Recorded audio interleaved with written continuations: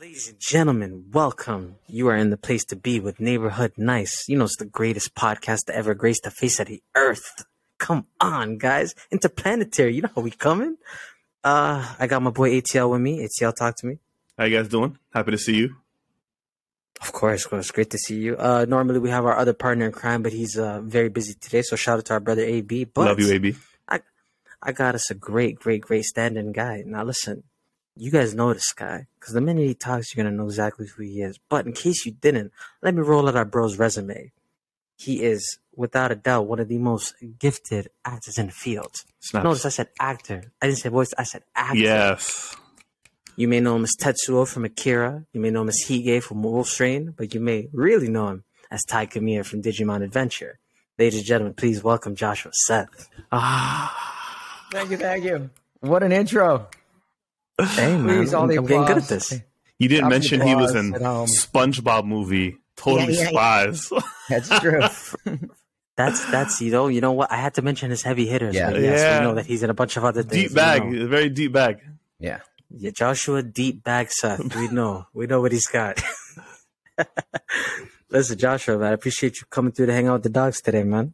You got it. So, honestly, we basically just wanted to, let people know who you are and let them know what a gifted voice there is behind the mic today. So, I guess let's just get right to it. You are a prolific voice actor in the anime community. I mean, that in and of itself, that must be the most niche fandom that you'll ever get, because it doesn't seem like anybody will ever pick you up off the street, but once they hear you talk, they know you're the guy, right? That's true. I was going through the airport with a friend who was a Power Ranger the other day, and literally the guy that pushed the button in the elevator looked at him and says, "You're the Power Ranger." Like, yeah, that never happens to me. Well, actually one time, a long time ago, I was in a movie theater that had some video games, like stand-up consoles there. And my character died, and I went, "Oh man!" And somebody did a double take and recognized me. But that's one of the benefits of being a voice actor, is you get to sort of have one foot in both worlds. You can live your life anonymously if you like, but you also have access to the studios in Hollywood, and actually seeing yourself or hearing yourself on TV or in the movies, which is pretty cool. No, honestly, that sounds amazing. It's funny because we're podcasters, so people don't necessarily there's a podcast or whatever. But yeah, big one. Thank you for pointing that out. But no, it was more I did like not know that. Yes, those are references for people old enough to know that I'm doing Johnny Carson and Ed McMahon. Oh wow! You've never heard. I mean, Hey, listen, it's going to go right over the audience's head, but it's okay. That's it doesn't right. matter. We're here for the content. But no, it's one of those things where you're right. When people start recognizing you for your voice, it's happened to me actually a couple of times. And I got to say it's kind of jarring, because for people to recognize you just off of your vocal quality, just off your voice, it's crazy, right? Yeah, it always does surprise me. Or when I'm at a Comic-Con, doing these autograph signing things, and people come up, they want me to say their name, or they want me to say some specific line that they remember from one of the shows, say that thing. And my friends and I, this is like our in phrase now. And you realize, you've had an impact on people's lives. Like you said a catchphrase for them, for that group. It's pretty cool. Mm-hmm. No, it's dope, man. So tell me, how did you get into this whole thing? How did you know you could basically put out a voice and people would hear it and be like, yeah, that kid's got something? How did you know? I did different voices as a kid. All growing up, I always did goofy voices, and I was always getting in trouble in class. And one teacher put me in a locker once because he couldn't get me to shut up. I remember. Yeah, that didn't happen these days. But, back then, I think that might have been the same teacher that had one of those wooden paddles with the holes drilled in it on the wall, as an implicit threat. So that's cool. I couldn't fit in lockers. And made a career out of the thing I got in trouble for doing as a kid. But seriously, my dad was a radio psychologist. So I knew there was a way for me to use my voice on the mic. This is obviously before podcasts and doing things like this became so accessible. But when I was growing up in school, sometimes my dad would take me to the radio station, and I'd see how the sausage was made. I'd see how the show was produced and what the carts were, and look at the waveforms on the software, and go behind the mic on his side of the glass and be on the radio. And so later, fast forward to college, I went to NYU, New York University in Manhattan. I went to Tisch School of the Arts at NYU, and coming from a small town in Ohio, as I did, where my closest neighbors were cows and cornfields, and we had 5 horses, growing up, like there's nobody around. The city felt very strangely lonely because it was full of people that I didn't know. But then I walked into the radio station at NYU, and I felt at home. I felt like, oh, I know this. This is familiar to me. So I got a radio show, but it was in the middle of the night. It was supposed to be, people calling in and requesting records. There were actual records back then, but nobody was calling in. So I just started prank calling goofing myself. Around. Yeah, I just started goofing around. And young man, can you play some klezmer music? Yeah, this is a college radio station. We don't have klezmer. The young people need to hear that, And anyway, by the time I graduated, I had hundreds of voices. I think there was something like 200 voices on the overly long demo that I sent to an agent in Hollywood. And a week after graduating, moved out to LA and thought, now I'm an actor. Now I'm a voice actor. But yeah, it took years to really get that to take hold. But the day I moved, the day I showed up to sign the papers at my agents, I met masters. I met Charlie Adler, for instance. Now he's a famous voice director, but back then, voice Buster actor. Bunny, correct? Yeah. Pardon?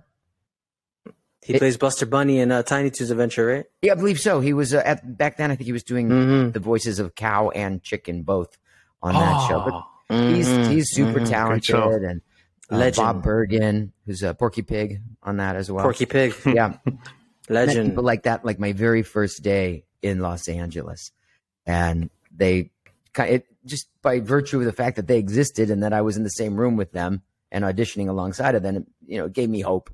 And I needed it because, like I said, it took me years before Digimon hit, at which point I had a real career. But until then, I was just doing a day's work here on Rugrats or a day's work there on Hey Arnold, or, lots of dozens of little day player, it's called, jobs as a voice actor, nothing really consistent. A commercial, the first voice role I ever got was Disney. It was for Mom, Dad, can we go to Disneyland? It's the Magic Kingdom, buckaroos. It was me doing the kid voice. like that. That was my first paying voiceover job. But those were far and few between initially. And then, of course, after Digimon, it all changed, and I was working every day. And until I thought I got to get the hell out of Los Angeles and left it all behind. But that's another story. So even before, I have a question. Go ahead. There's not a question, more of a statement, because I don't want to get too far from it. You talked about like seeing how the sausage was made and seeing the work that your dad put in, and like kind of being in the back and seeing how the gears turn. I think it's interesting. Intended. Yeah, no puns intended. I feel like a lot of people think that they can make funny voices, and that's kind of like the end of voice acting. The way I see, when people say that, I see kind of like saying, I can make a jump shot, so I could probably be in the NBA. Right? There's so more to see the hard work. Yeah, you're right. Yeah, there's so much more to it. The word is show business. They forget the business. And that's what I saw by going to that radio station. Actually, not only that, I skipped over an important part, which is I was an actor on stage in touring Broadway productions of musicals. And the first one was Yul Brynner's touring cast for The King and I, and I played Prince Chulalongkorn 8 shows a week for, I think it was 8 weeks. And then I did one after another from the time I was 8 to 18. I was doing shows, 8 shows a week, 6 days a week for paying audiences, at first in 500 seat theaters, and then in 2,500 seat theaters by the end. So by the time I got to college, I had, I would say, thousands of shows under my belt and a work ethic. And I understood how to work cooperatively and collaboratively with the rest of a creative team, and how important it is to show up and be present and focused on the work, and to just be a little bit better every day. Yeah, it's tough. Remember reading that you wrote all those voices on like postcards. On postcards? Or like note cards, whatever they're called. I don't know. It's a lot of hard work. Yeah. He recorded a long demo reel of that. But, before we get into your sort of, iconic role, I wanted to ask you, the first time you discovered, anime was a thing, I'm pretty sure it was at NYU, right? The first time that you had seen Akira, correct? That is correct. And it is because my air conditioner stopped working and it was very hot in the city. And my only option was to go somewhere with air conditioning. So like ride the subway or go see a movie. And the part of New York I was in is called Greenwich Village. And there was an art house theater. I think it was the New Art, unless I'm confusing that with Los Angeles. Well, it was an art house theater, whatever it was called. And they had air conditioning and they had a poster, which is the animated artwork of Akira, which looked interesting to me, but I really knew nothing about it. And I came out of that movie thinking, I want to do this. Like, this is the future of animation. You got to realize American audiences had never seen anime or any animation for adults at that time. It was really all just like Bugs Bunny and Hanna-Barbera. Tom and Jerry. Tom and Jerry. Yeah, it was stuff for kids. Animation was thought of as programming for kids. And then I saw Akira, which was not for kids at all. And I thought, this is going to be the future of animation and I want to be a part of it. And then fast forward about 7 years, I was already voiceover famous from voicing Tai in Digimon, which we haven't even talked about yet. And I got the call from Pioneer, who was redoing Akira for the North American theatrical release. And they just asked me point blank to voice the leading role of Tetsuo. It was the only role I never had to audition for, and it was the role that made me want to be a voice actor in the first place. So the whole thing came full circle. And in fact, I'm looking on the other side of my studio here of a framed painting of Akira. It was an artist's rendering of it that I got at a Comic-Con I did in Edinburgh, Scotland, right before the pandemic, maybe a month or so before the pandemic, because it was the beginning of 2020, and they themed the Comic-Con around Akira because it was supposed to take place at that time in the movie. That's the year that they had pointed out. So they themed the whole Comic-Con about that. Yeah. And I got that painting, and that's the only anime themed artwork I have in my office here. Wow. Oh, I mean, come on. First of all, there ain't no way you're gonna tell me you don't have the Digimon movie poster somewhere in there. I don't believe that. That's in my kid's recording studio. My son is an electronic musician. He just put out his first album, and he's just turned 11, by the way. You should all listen. It was his birthday. Yeah, I seen. Tiger Seth. The album is called Tiger 10. Seth. That's a good name. Killer electronic music. That's a dope name, man. Yeah, Seth, thank you. Tiger Max Seth, honestly. And this is I thought his middle name was Deep Bag as well. Max. So all my movie posters, he wanted them in there. So those are in there, and I have artwork in the studio here's where I've been doing all the virtual shows and virtual recording and virtual keynotes, and everything that I've been doing during the pandemic is right here. He took over my actual office for his music. Hey, the little man's hustling. I respect that. Yes. You got to start early. Look, on the one hand, it's never too late to start, right? You can always reinvent yourself at any age. I'm continuing to reinvent myself now that I am, in my more advanced years, in my dotage. But it definitely helps to know what you want and start young. Like I was 8 when I started doing these equity theater tours, and I basically never stopped from then until now performing. And like I said, the key is just incremental, continuous improvement along one continuous trajectory. Just getting a little bit better every day, every time that you do it. And then over the course of years, you find that you are actually good, but nobody starts that way. I have a question for my friend Nice here. And for a lot of people out there, I know that you have like a voice acting Zoom class that you do. And you said like it's never too late to reinvent yourself as long as you have like a clear, and that you just talked about like reinventing yourself and it never being too late. Our resident superhero Nice here, Neighborhood Nice, actually has a huge interest in voice acting. So do you have any advice for the aspiring voice actors out there? Yeah, well, first of all, for anybody listening, I'm not doing those classes right now because things have been opening up, but it doesn't mean I won't. But I did record a long form answer to that question about the voiceover business and how you can make it a career. So it's free if you go to joshuaseth.com/VO. that. You have to know that. It's not on my website. Like you have to go to joshuaseth.com/VO directly in order to find it. But then you can just watch it. I recorded like a half an hour about like 7 keys to voice acting. But I'll give you a couple right now, which is one, to realize as a business, there's many ways to make money at it. Like everybody thinks, oh, I want to be on a TV show or something. That's just one of many avenues. Like I love listening to audiobooks, and people are so talented that do audiobooks. I've been getting into these Audible versions of Stephen King books lately. So I would like to ride my bike a lot, and I'll listen to these Stephen King books, and just those narrators, man. There's some of the best voice actors out there, as far as I'm concerned, to be able to keep all of those voices straight and to engage the listener over sometimes 40 hours. The best one is The Stand, by the way.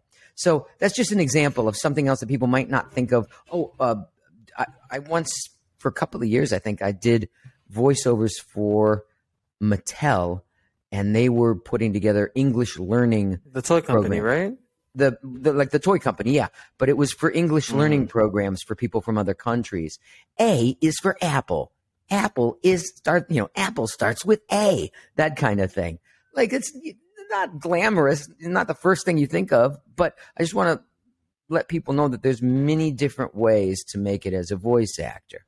And so not to put all of your hopes and dreams into just being on a TV show, because that's only one route. Another key is to work on your acting skills by living a bigger life, basically, because you can only act to the limit of what your life experience is. Yeah. If you play life very close to the chest, if you're very cautious about everything, you don't take chances in your day-to-day life, how are you going to intuit what those opportunities are in a script if you're not taking advantage of them in life?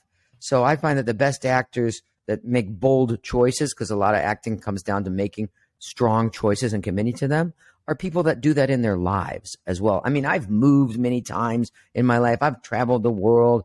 I've taken chances by changing careers. Like I haven't told this story yet, which we're going to talk about, by the way. Pardon? Which we're going to talk about, by the way. I got questions. Yeah, like I left Hollywood, like at the peak of my career. Making bold choices is a key to acting, but I think also a key to life. And if you can blend those two things together, it becomes much more naturalistic. And then the last tip that I'll give right now is read out loud every day. I read out loud, either to my kids or my girlfriend, or even before I had kids, I would just read like Harry Potter books out loud and do all the voices, because you need to get used to breathing life into the words on a page, and you can't just wait for an audition to do that. It's deep, man. Reading out loud is interesting. That's all really. I really like the experience one. I never thought about it like that. You do have to have kind of emotional pull to pull from when you're acting. Live a big life. I mean, how are you going? Like, you could tell people with a big character that character is in their voice. Yeah. Now, of course, that's not to say that there isn't a place for everyone, and that if your voice sounds like this because you're a stereotype of an accountant, you could play an accountant type voice very well. Okay, you could do that, but that really is going to limit. There's a niche for that. Can limit what you're doing. Yes. Be more unlimited in your life, and you'll be more unlimited in the types of roles that you can play. I like. It's all well and good. Yeah. Hey, Joshua, it's all well and good, man. But at the end of the day, I think it's a combination of things. I think, voice acting. I think first of all, you have to have some sort of passion towards it. Like you can't pick up a mic and say, I want to go voice cartoon characters and not immerse yourself somewhat in that. Like I think because it's still acting. Like some people think it's a joke, but it's actual acting. It's a very rarefied form of acting. Yeah, because it has to all come through your voice. It can't be based on, the way that you're using your body language or raising an eyebrow and smirking or something. That all has to come through your voice. Here's another tip. Have long-form conversations. That's what we're doing right now. We're having a long-form conversations. People go through life now, because of technology, only really conversing through text or not using their voices. Tweeting. You have to use your actual physical voice to get your personality out and make a connection with another person. Kind of starts there, right? It does. And speaking of, making connections, I think obviously your most, iconic role has made connections with people all around the world because it's been in our lexicon over the last 20 plus years. And that is, of course, your role of Tai Kamiya in Digimon. And which that is, that's a big role to hang your hat on, man. Yeah. When you hang your goggles on, whatever, hang something on. But hey, we can do that. I'll put up my fists and solid For the listeners we at can do that. home, both Joshua and Nice are holding up their own respective Funko Pops of Tai from Digimon. Now back to our Yeah, it's a regularly screenshot scheduled that for me. programming. Wow, you have one too. That's what I do. It's cool, Made man. it in the business when I got my own Funko Pop. Oh, man, you must get people coming to you with those all the time at the cons, eh? We run out of them all the time at the cons because people go around and buy them, as soon as I get there. But it's pretty cool. I mean, to have a Funko Pop of my iconic character that I'm known for, yeah, that's really special. Like, as an actor, whether in voice or in any kind of acting, like, you very rarely get to play the same role over and over for a long 20 period of years. time. Usually, you do the project. And it's done. Sometimes people tell me, "Oh, you were in something. You were in Speed Racer," and then I forget and I look it up on IMDb. Oh yeah, I was. IMDb. What a flex. Yeah, I was in that. I forgot because it was a couple of days or something. 15 years ago. But Tai, I have been voicing for 20 years. So yeah, it's a part of people's childhoods that they grew up with. Now I've had people tell me it helped them get over hard times, not just Tai, but Digimon itself, because we talk about real themes and friendship and courage and family dynamics, real things that, certain other anime Pokemon don't really I know, I was saying the same. go I was gonna into say the same. at all. They just stay shallow. Let's fight monsters. Whoa. Hey, let me just say now, fuck Pokemon. Fuck Pokemon. No, I can't say that because I was an announcer for Pokemon too. Crossover. Yeah. Kids WB, right? Yeah, right, exactly. When I was the promo guy for Fox Kids, and then when Fox Kids went away, I became a promo guy for Kids WB. So I would be the guy that says, Next on Kids WB, an all new Pokemon. or Jackie Chan Adventures, The Batman, all that kind of stuff I promoted. So I'm part of that world. as well. But this is what I mean, right? And I know you did a con the other day. You did it with Jason Page, the original singer of the Pokemon That's theme song. right. That was That's dope. right. We That was did a dope. battle of the theme songs, which Which you can check out on my TikTok for the younger fans. boy, that TikTok took off. It's had over 1/3 views, like boom, Yeah. like that. Trust me, that was for us. We needed And that. now, But, now once your listeners go there, it'll have 1/3 you're damn right. You're goddamn right. You getting all 5 of them from us, That's Joshua. right. All 5 of them. We have at least 12. No, man. If at We have at 12. least 12, but we'll be generous with 5. It's okay. But no, I gotta ask you because obviously it's a role. I think that's, I think to anybody, but especially to you, I think it's a role that's near and dear to your heart, right? I think it's, for you to come back out of retirement to do it, that's how you know it meant something to you. Funny story Like- about that. The only reason that happened was Jeff Nimoy, who was the director on the original Digimon the movie, and also played Tentomon. Tentomon. Yeah, after Mhm. I originated a lot of the Mons, a lot of those roles in season 1, but then they started giving them to other actors. Yeah, Because- we don't want to pay him too much. Well, they didn't want to get too reliant on one performer because then I would ask for more money. Or that's pretty much what it is. I don't want to give Joshua any more Oh, money. man. So let's just give all the roles to other people. Voice match this. Tentomon. So anywho, he would admit it too, but he's a great writer and director and friend. Actually, he directed an anime themed live action movie called Famish, which would be of interest to anybody that's into the con scene. Yeah. Oh, check it out. Yeah, and there's some other good actors in there, like Lex Lang is in that, for instance. But anyhow, Oh, he's dope. so Jeff made the mistake of posting that he had just come from a recording session for Digimon Try, the first movie that they did. Now, I had been out of Hollywood for a few years because I left to go tour and do my live show. and they didn't think to call me and see if I would want to come back and do Thai.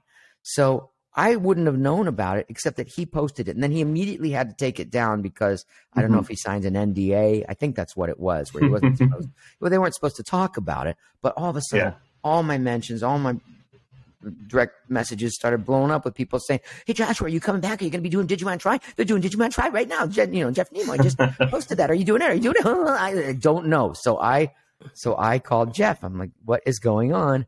He told me. I contacted the head of the studio. I'm like, "Hey guys, I'm still here. Like, I didn't die. It's just a plane ride away. I live in Florida now. They think Florida is like another country. Sometimes it feels like it, but it is. You could fly back in a few hours." So he said, "My bad. We didn't think you'd want to do it. We already recorded 2 sessions with somebody else. I never wanted to know who recorded Thai because they burned it. But if you'll come back, and they said to me, as long as you will commit to doing all 5 Try movies, they're yours." So, wow. Yeah, absolutely. I got on a plane like the next week, went back and started recording. So I did it because the fans told me about it, but also because I have kids of my own now, and I want them to grow up knowing me as this character.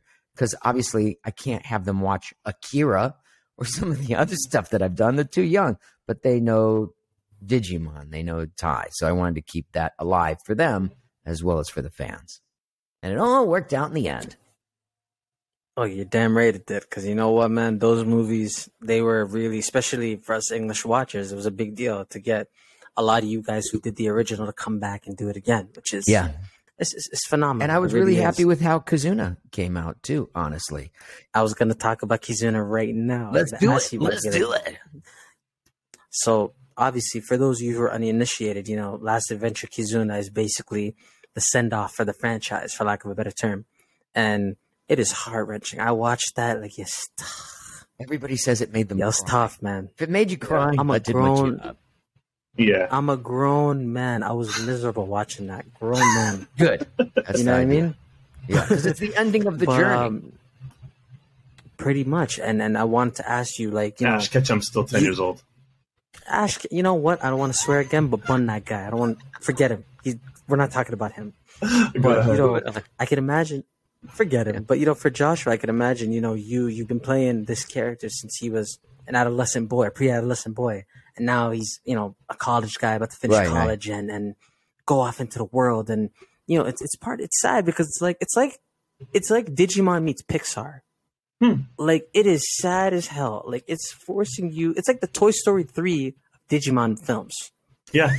I'll take it. Those are all good movies. It is sad as hell. Like, I'm not going to if I ever do come up, I'll be Ty, but as the old man from Up. Oh, man, that'd be... Basically, you'd be like, Agumon, what happened? Get off my lawn, you little Digimon. What are you, an orange dinosaur? Yeah. Like, it's crazy.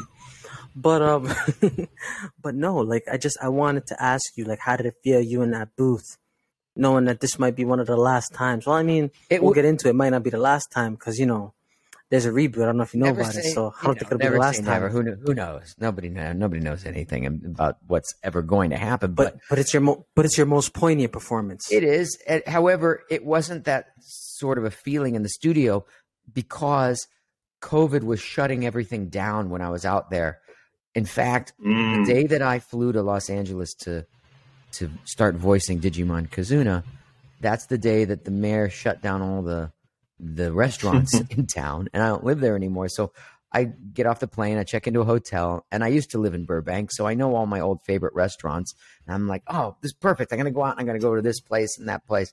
And they were all closed. And I'm walking down the street. It does not occur to me that they're closed because of the pandemic, because nothing had closed yet. LA was the first place because it's so population dense, right? And I'm walking around thinking, oh man, how did they go out of business? They've been around forever. They went out of business too? Wait a second, what's happening? And then I walk all the way to the Burbank Mall. That's closed too. And then I start to read what's posted on the signs. Oh, everything is shut down. I'm going to have dinner out of a vending machine in the hotel. And that's exactly what happened. I go into the studio the next day to start recording, and everybody's got like the scripts holding them at arm's length, like, stay away from me. Don't touch me. Don't come near me. Everybody's paranoid. Nobody knows what to do. And we started recording that way until they closed the studio. I flew home. I did the rest of the movie from this mic, this $99 microphone right here. And it worked because the engineers are great and they were able to voice match everything. No, obviously. They have to be super good at their job. Weirdest experience voicing anything ever. So a good capper on the career there.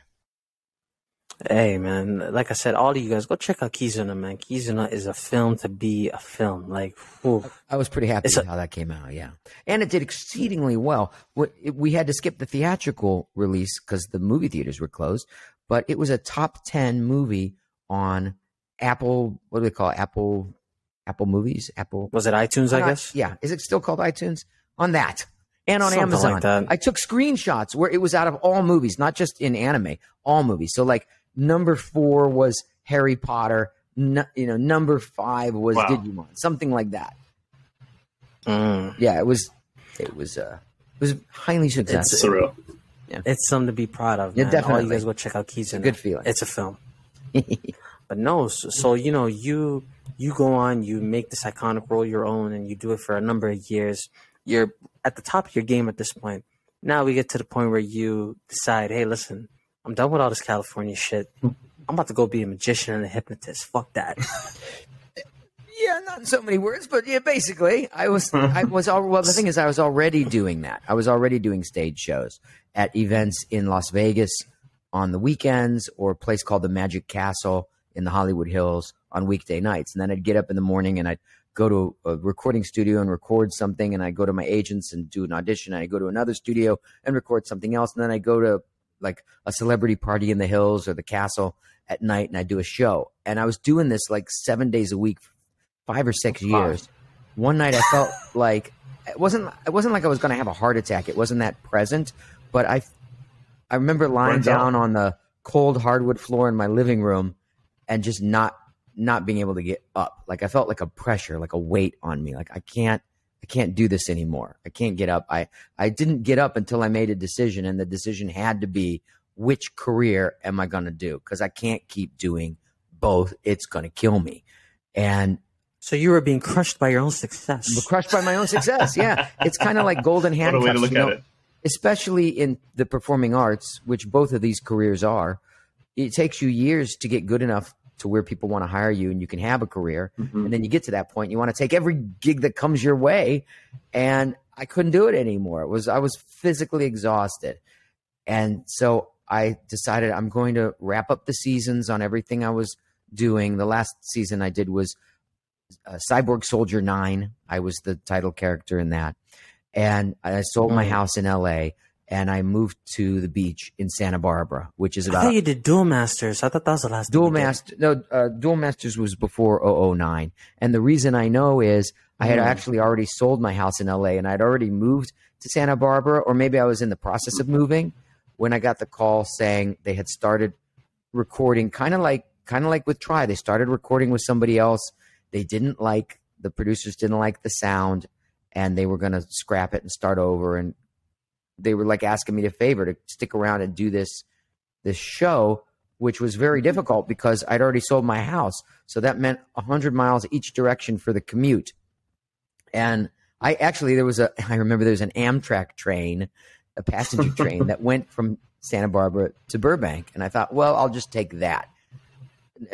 One time I went halfway and then it stopped in the middle for some reason. Actually, they told me it's because freight trains get priority and passenger trains have to stop when a freight train is coming, which makes no sense because there were all people needing to go to jobs and things. There's nobody alive in a freight train. I got to go to Warner Brothers or wherever I was going. There's a studio session that I'm going to be late for. There were no Ubers at the time. I had to get a taxi. I don't know what that cost to go like 70 miles in a taxi from the train station in wherever I was all the way into Los Angeles. That happened one time. So anyway, it didn't really work. And then I was out. At that point, I was out. I did nothing for 6 months. I just took walks. I took long walks on the beach. I did. I just walked on the beach and I went bike riding and I learned to kite surf and make salsa and fish tacos and just hung out and rested for like 6 months. And then this friend of mine who's a magician named Justin Willman, who's actually famous for being the star of Magic for Humans on Netflix now, which is a great series. He came up and visited me and was like, dude, you're like in your early 30s. You can't just stop. I'm like, I can't do either. I can't do anything. I'm done. Like I sort of had You like burnt out. I don't know if it was a midlife crisis or I was just done. I was just exhausted. He said, come on tour with me. I'm doing all these college shows. And so I went on tour with him and immediately kind of found my groove again and started doing live shows, which now I'm a mentalist, which is a branch of magic, which is all magic of the mind. And I love it. And I hope I never stop. I get so much energy from the crowds. Because remember, I started doing live theater. So for me, being in a soundproof booth all day long without any audience feedback is very draining. But being in front of a live audience, I mean, I'll fly halfway around the world and have done so many times just to jump on stage for an hour and do a show. Because I get so much energy from Joshua Seth is an extrovert. You heard it here first. I'm a super extrovert. That must have been scary. Did you know you were going to be successful when you kind of took a step back from that? Successful with the touring, you mean? With the live shows? Yeah, because it must have been scary. Because I know you were having a good level of success from both, but like, it must have been like anxiety. No, I don't think anybody ever knows whether. I mean, even when you're doing a movie or something, you don't know if the movie's going to be successful. You don't know. You just learn not to worry about it. Just stay present. That's easier said than done. The golden handcuffs. As soon as you said golden handcuffs, I resonated with that. Maybe. I mean, is it easier said than done? Look, one of the most influential books I've ever read is Siddhartha. Siddhartha is the story of the Buddha, written by Hermann Hesse. And one of the primary directives, let's say, in that book, lessons is a better word, is patience. Know what you want and be patient and let it come to you. Just stay on path, stay focused on your goal, and let it come to you. Stop trying to force the world to do what you want all the time, and just stay true to your heart's desire, as it were. So I don't think in terms of success, perhaps the way that most people do. I'm not looking to be successful in terms of money or fame or power or anything. Success to me is just being able to continue doing what I love day after day. That's beautiful. We don't have that in this generation. I'll tell you that. We don't. We have social media, people posting their highlight reels. Success feels like it's a very quick thing. One viral video that's all bullshit, everybody. That's all bullshit. Yeah. Nobody's posting pictures of them washing their car. They just post a picture of them standing next to a gleaming car. Yeah. You know, how much nobody wants to post till you got tired, right? Nobody wants to post the failures. That's why people get depressed, because they get envious of lifestyles that aren't real. Or the people are doing it and they're debt financing it, putting it on credit cards because they're so hungry for likes. It's all ridiculous. Now I am, again, of a different generation where I grew up with books and conversations with people. So maybe it's not as important to me because of that. But ultimately it's not real, and it's not good for people's psychological and emotional well-being to have your sense of self-worth tied to how many strangers follow you online and like your posts. That's meaningless. And now when I say meaningless, I get the alternate argument. I mean, I am on social media and it has had some business benefits for me, but I don't tie it to my sense of self-esteem or self-worth. That's what I'm talking about. Yeah, you're lucky that you don't have the whole instant gratification thing that we have, you know? We plug ourselves into these phones and we'd be like, oh, I need people to love me. It's a decision. Accept me. I prefer stoicism. If it weren't for my kids, I'd be perfectly happy living out of a backpack. And I know for a fact because I did it before kids. I mean, I traveled the world. For a while, I was headlining on cruise ships, and they would fly me to a country.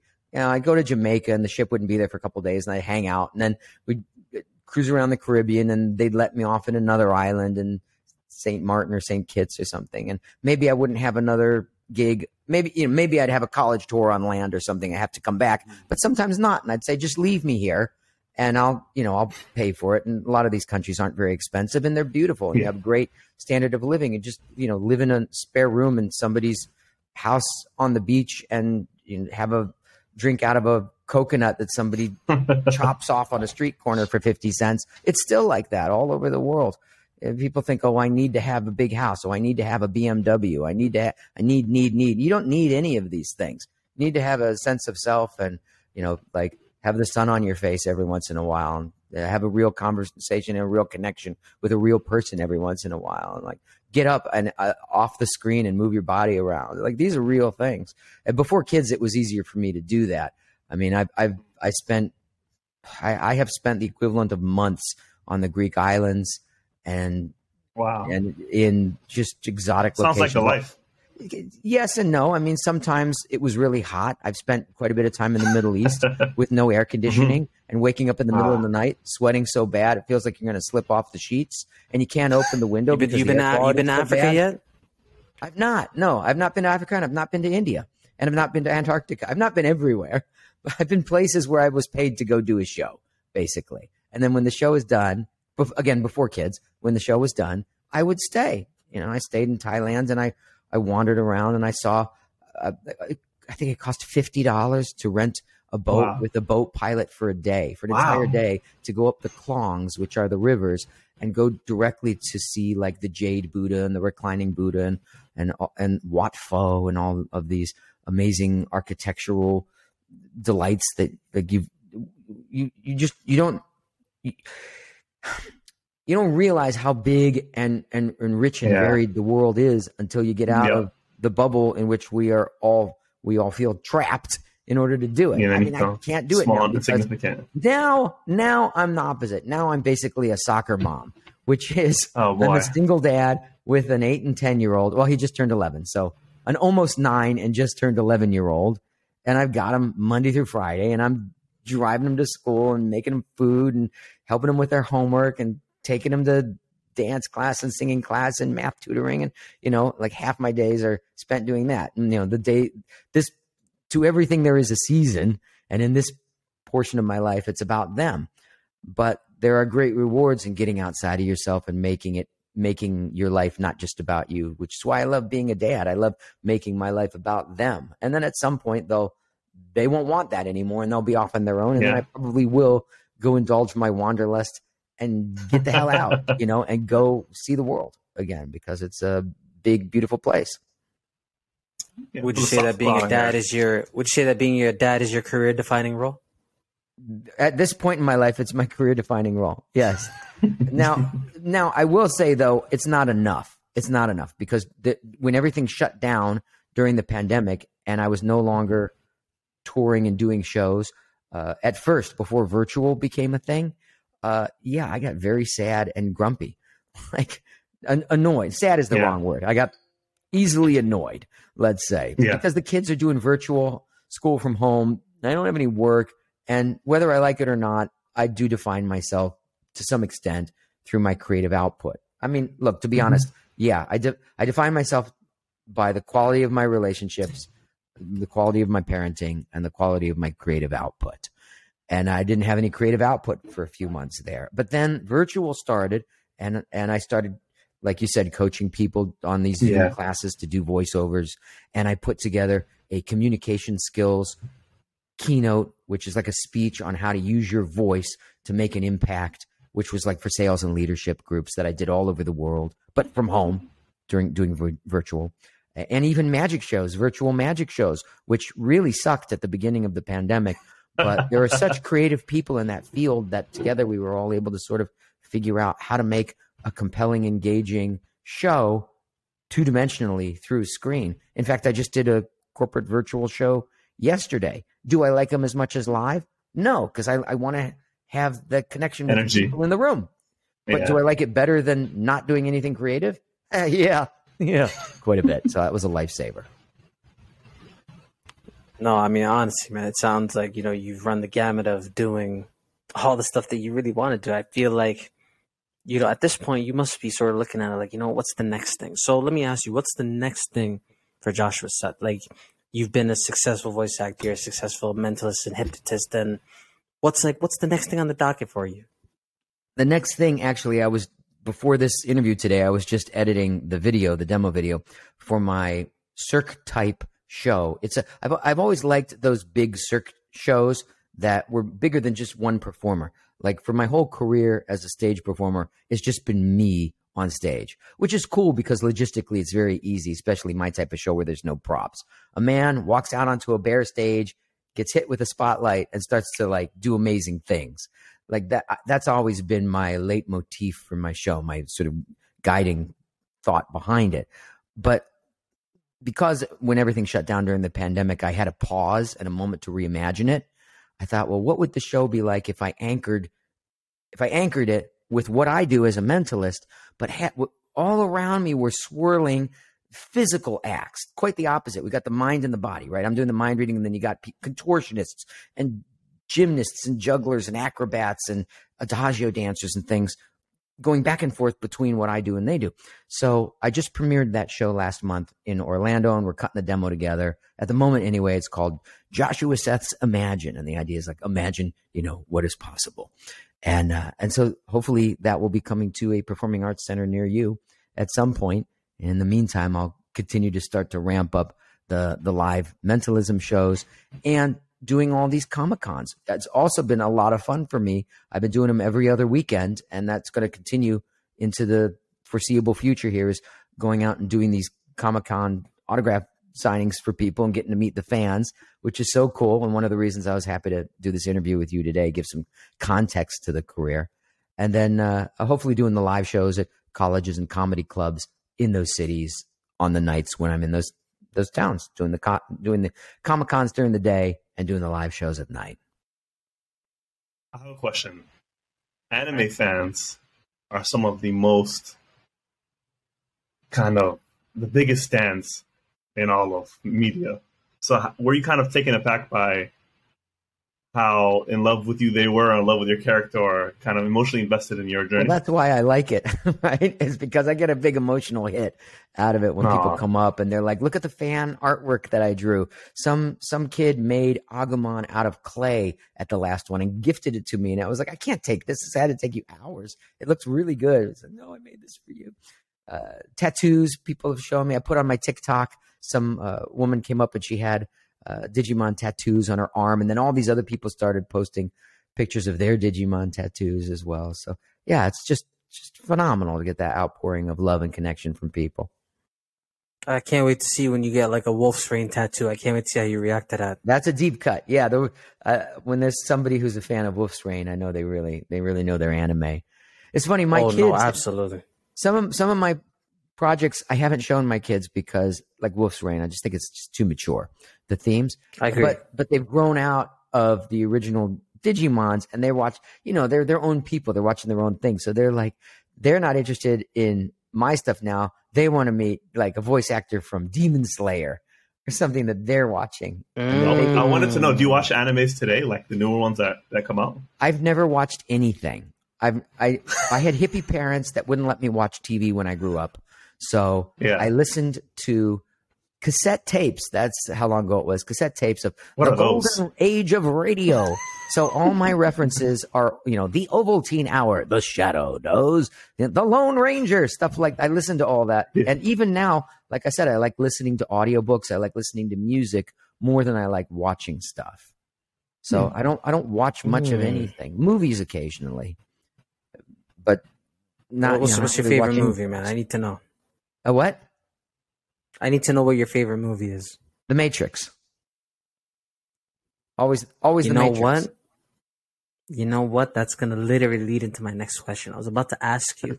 I don't know if you know this. So they hit Will Smith with this every couple of years, but I don't know if you know, Will Smith was supposed to play Neo in The Matrix. I don't know if you're aware of that or not. Different people have over the years. I also heard, who was it? Oh, no, wait. You don't mean in The Matrix. You mean in Akira, right? Oh, well, no, I mean, you're still talking about The Matrix. Okay, sorry, I was getting ahead. No. Yeah, in The Matrix. No, okay. I didn't know that. Yeah, as opposed to Keanu Reeves. Yeah, so they wanted Will Smith to play Neo, but instead of him playing Neo, he went on to go do Wild Wild West, which we all know was a shit show, right? Now, he's talked about it years after the fact, saying, hey, I regret not taking that. So I wanted to ask you, Joshua, what's a role that, that you saw was really dope, but you regretted not taking it? Well, it wasn't directly offered to me, but I left right when the people I was working with started working on Naruto. I left LA right when that project was. You could have been in Naruto? Yeah, I mean, I think it's probable. You would have been. Yeah. You would have been perfect. Yeah. You would. I already know like 3 roles you would have been great for. So Oh So my gosh. to this day, I still haven't seen the show, but I know it was pretty big. And it was the Yeah. year that I was A little- leaving a LA little when big. they were starting to work on it. And it was a lot of the same people that were working on it.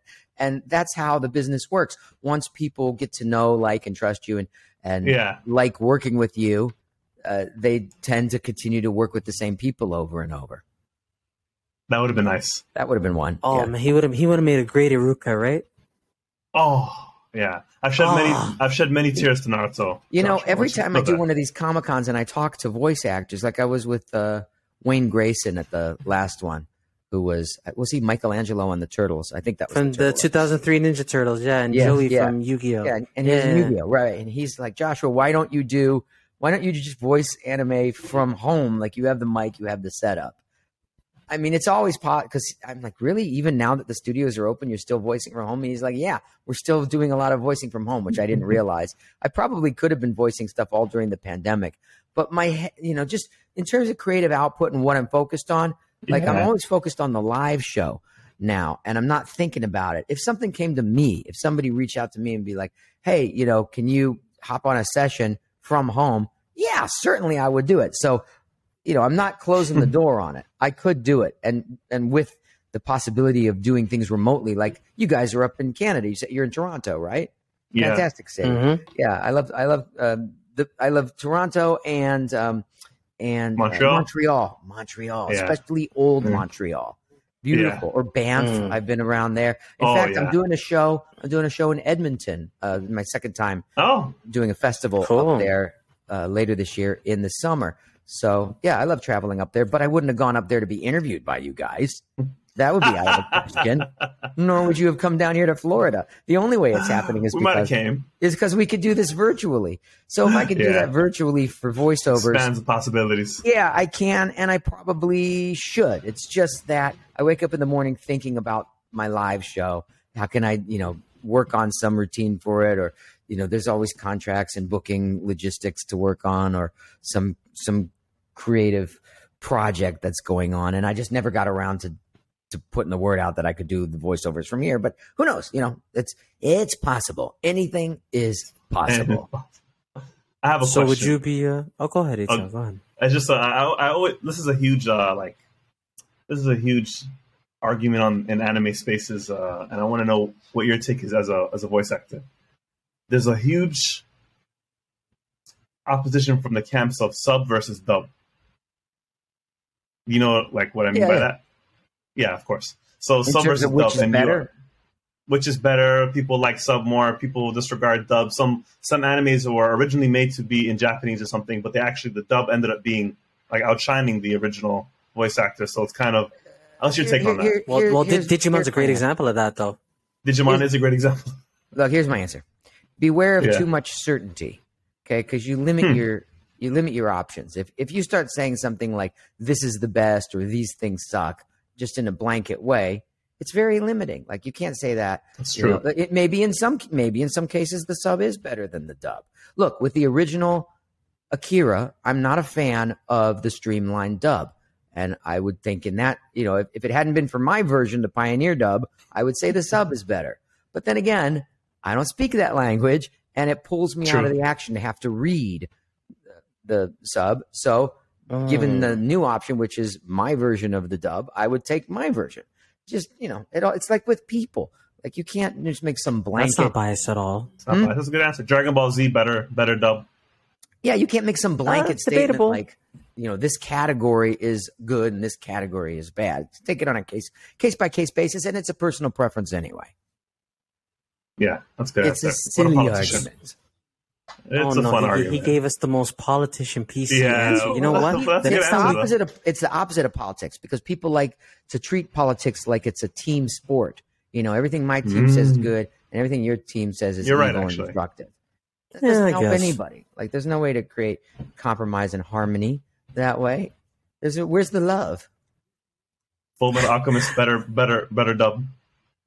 I agree, but you know what it is? There's stuff like when we talk about Digimon specifically, like Digimon the dub, and everybody who watches it knows they threw in like a lot of like throwaway jokes and like a lot of the characters themselves are like impersonations of people. Like if you watch the show, There's a character named Edamon who's literally a ripoff of Elvis Presley. Like, like it's so stupid. It's funny. Like You wouldn't get the humor, I think, if it weren't for the dub. No, that's the thing, right? You have another character, I think his name is Digitamamon. He's like a really, really bad impression of Peter Lorre, where it's like, oh, you stupid, no. Yeah. And like, it's like, and they're all just like impressions of people that have been dead for like years and years and years. Oh, yeah, But usually are.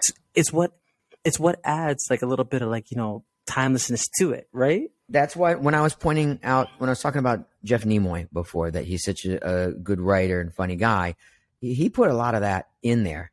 And some of these actors also, like, they have voice references that are dated and from another era. So sometimes they layer it on. But he and his writing partner at the time, Bob Buchholz, they wrote a lot of those jokes that they weren't in the original, and they just added them and made it more lighthearted. And one of the things I liked about working on the original Digimon the movie is because the budget was bigger, we had more time to collaborate and joke around and think of funny stuff like that. And it's another thing that makes Digimon different than a lot of other anime is the humor. And that comedy came from the directors, the writers, and the actors. And it's what makes the dub in and of itself. And it's why people always talk about it. They're like, the Digimon dub may not be like faithful one-to-one, but they kept a lot of things on TV that other Americanized animes weren't doing. Like, they kept a lot of the characters' names the same. And, the whole Hour of the Beast thing. Like, ATL, there's a reference where, they talk about the Hour of the Beast, the 6th second of the 6th minute of the 6th. It's literally from the Bible, bro. And they left that in a kids show. Yeah. And they left that in a kids show. Yeah. Like, they left that in the American version of it. Remember, I don't watch most of this stuff except for the movies. So there's a lot of stuff that I voiced that I never watched. And I certainly never watched the originals because I don't want to be derivative of what the original works are.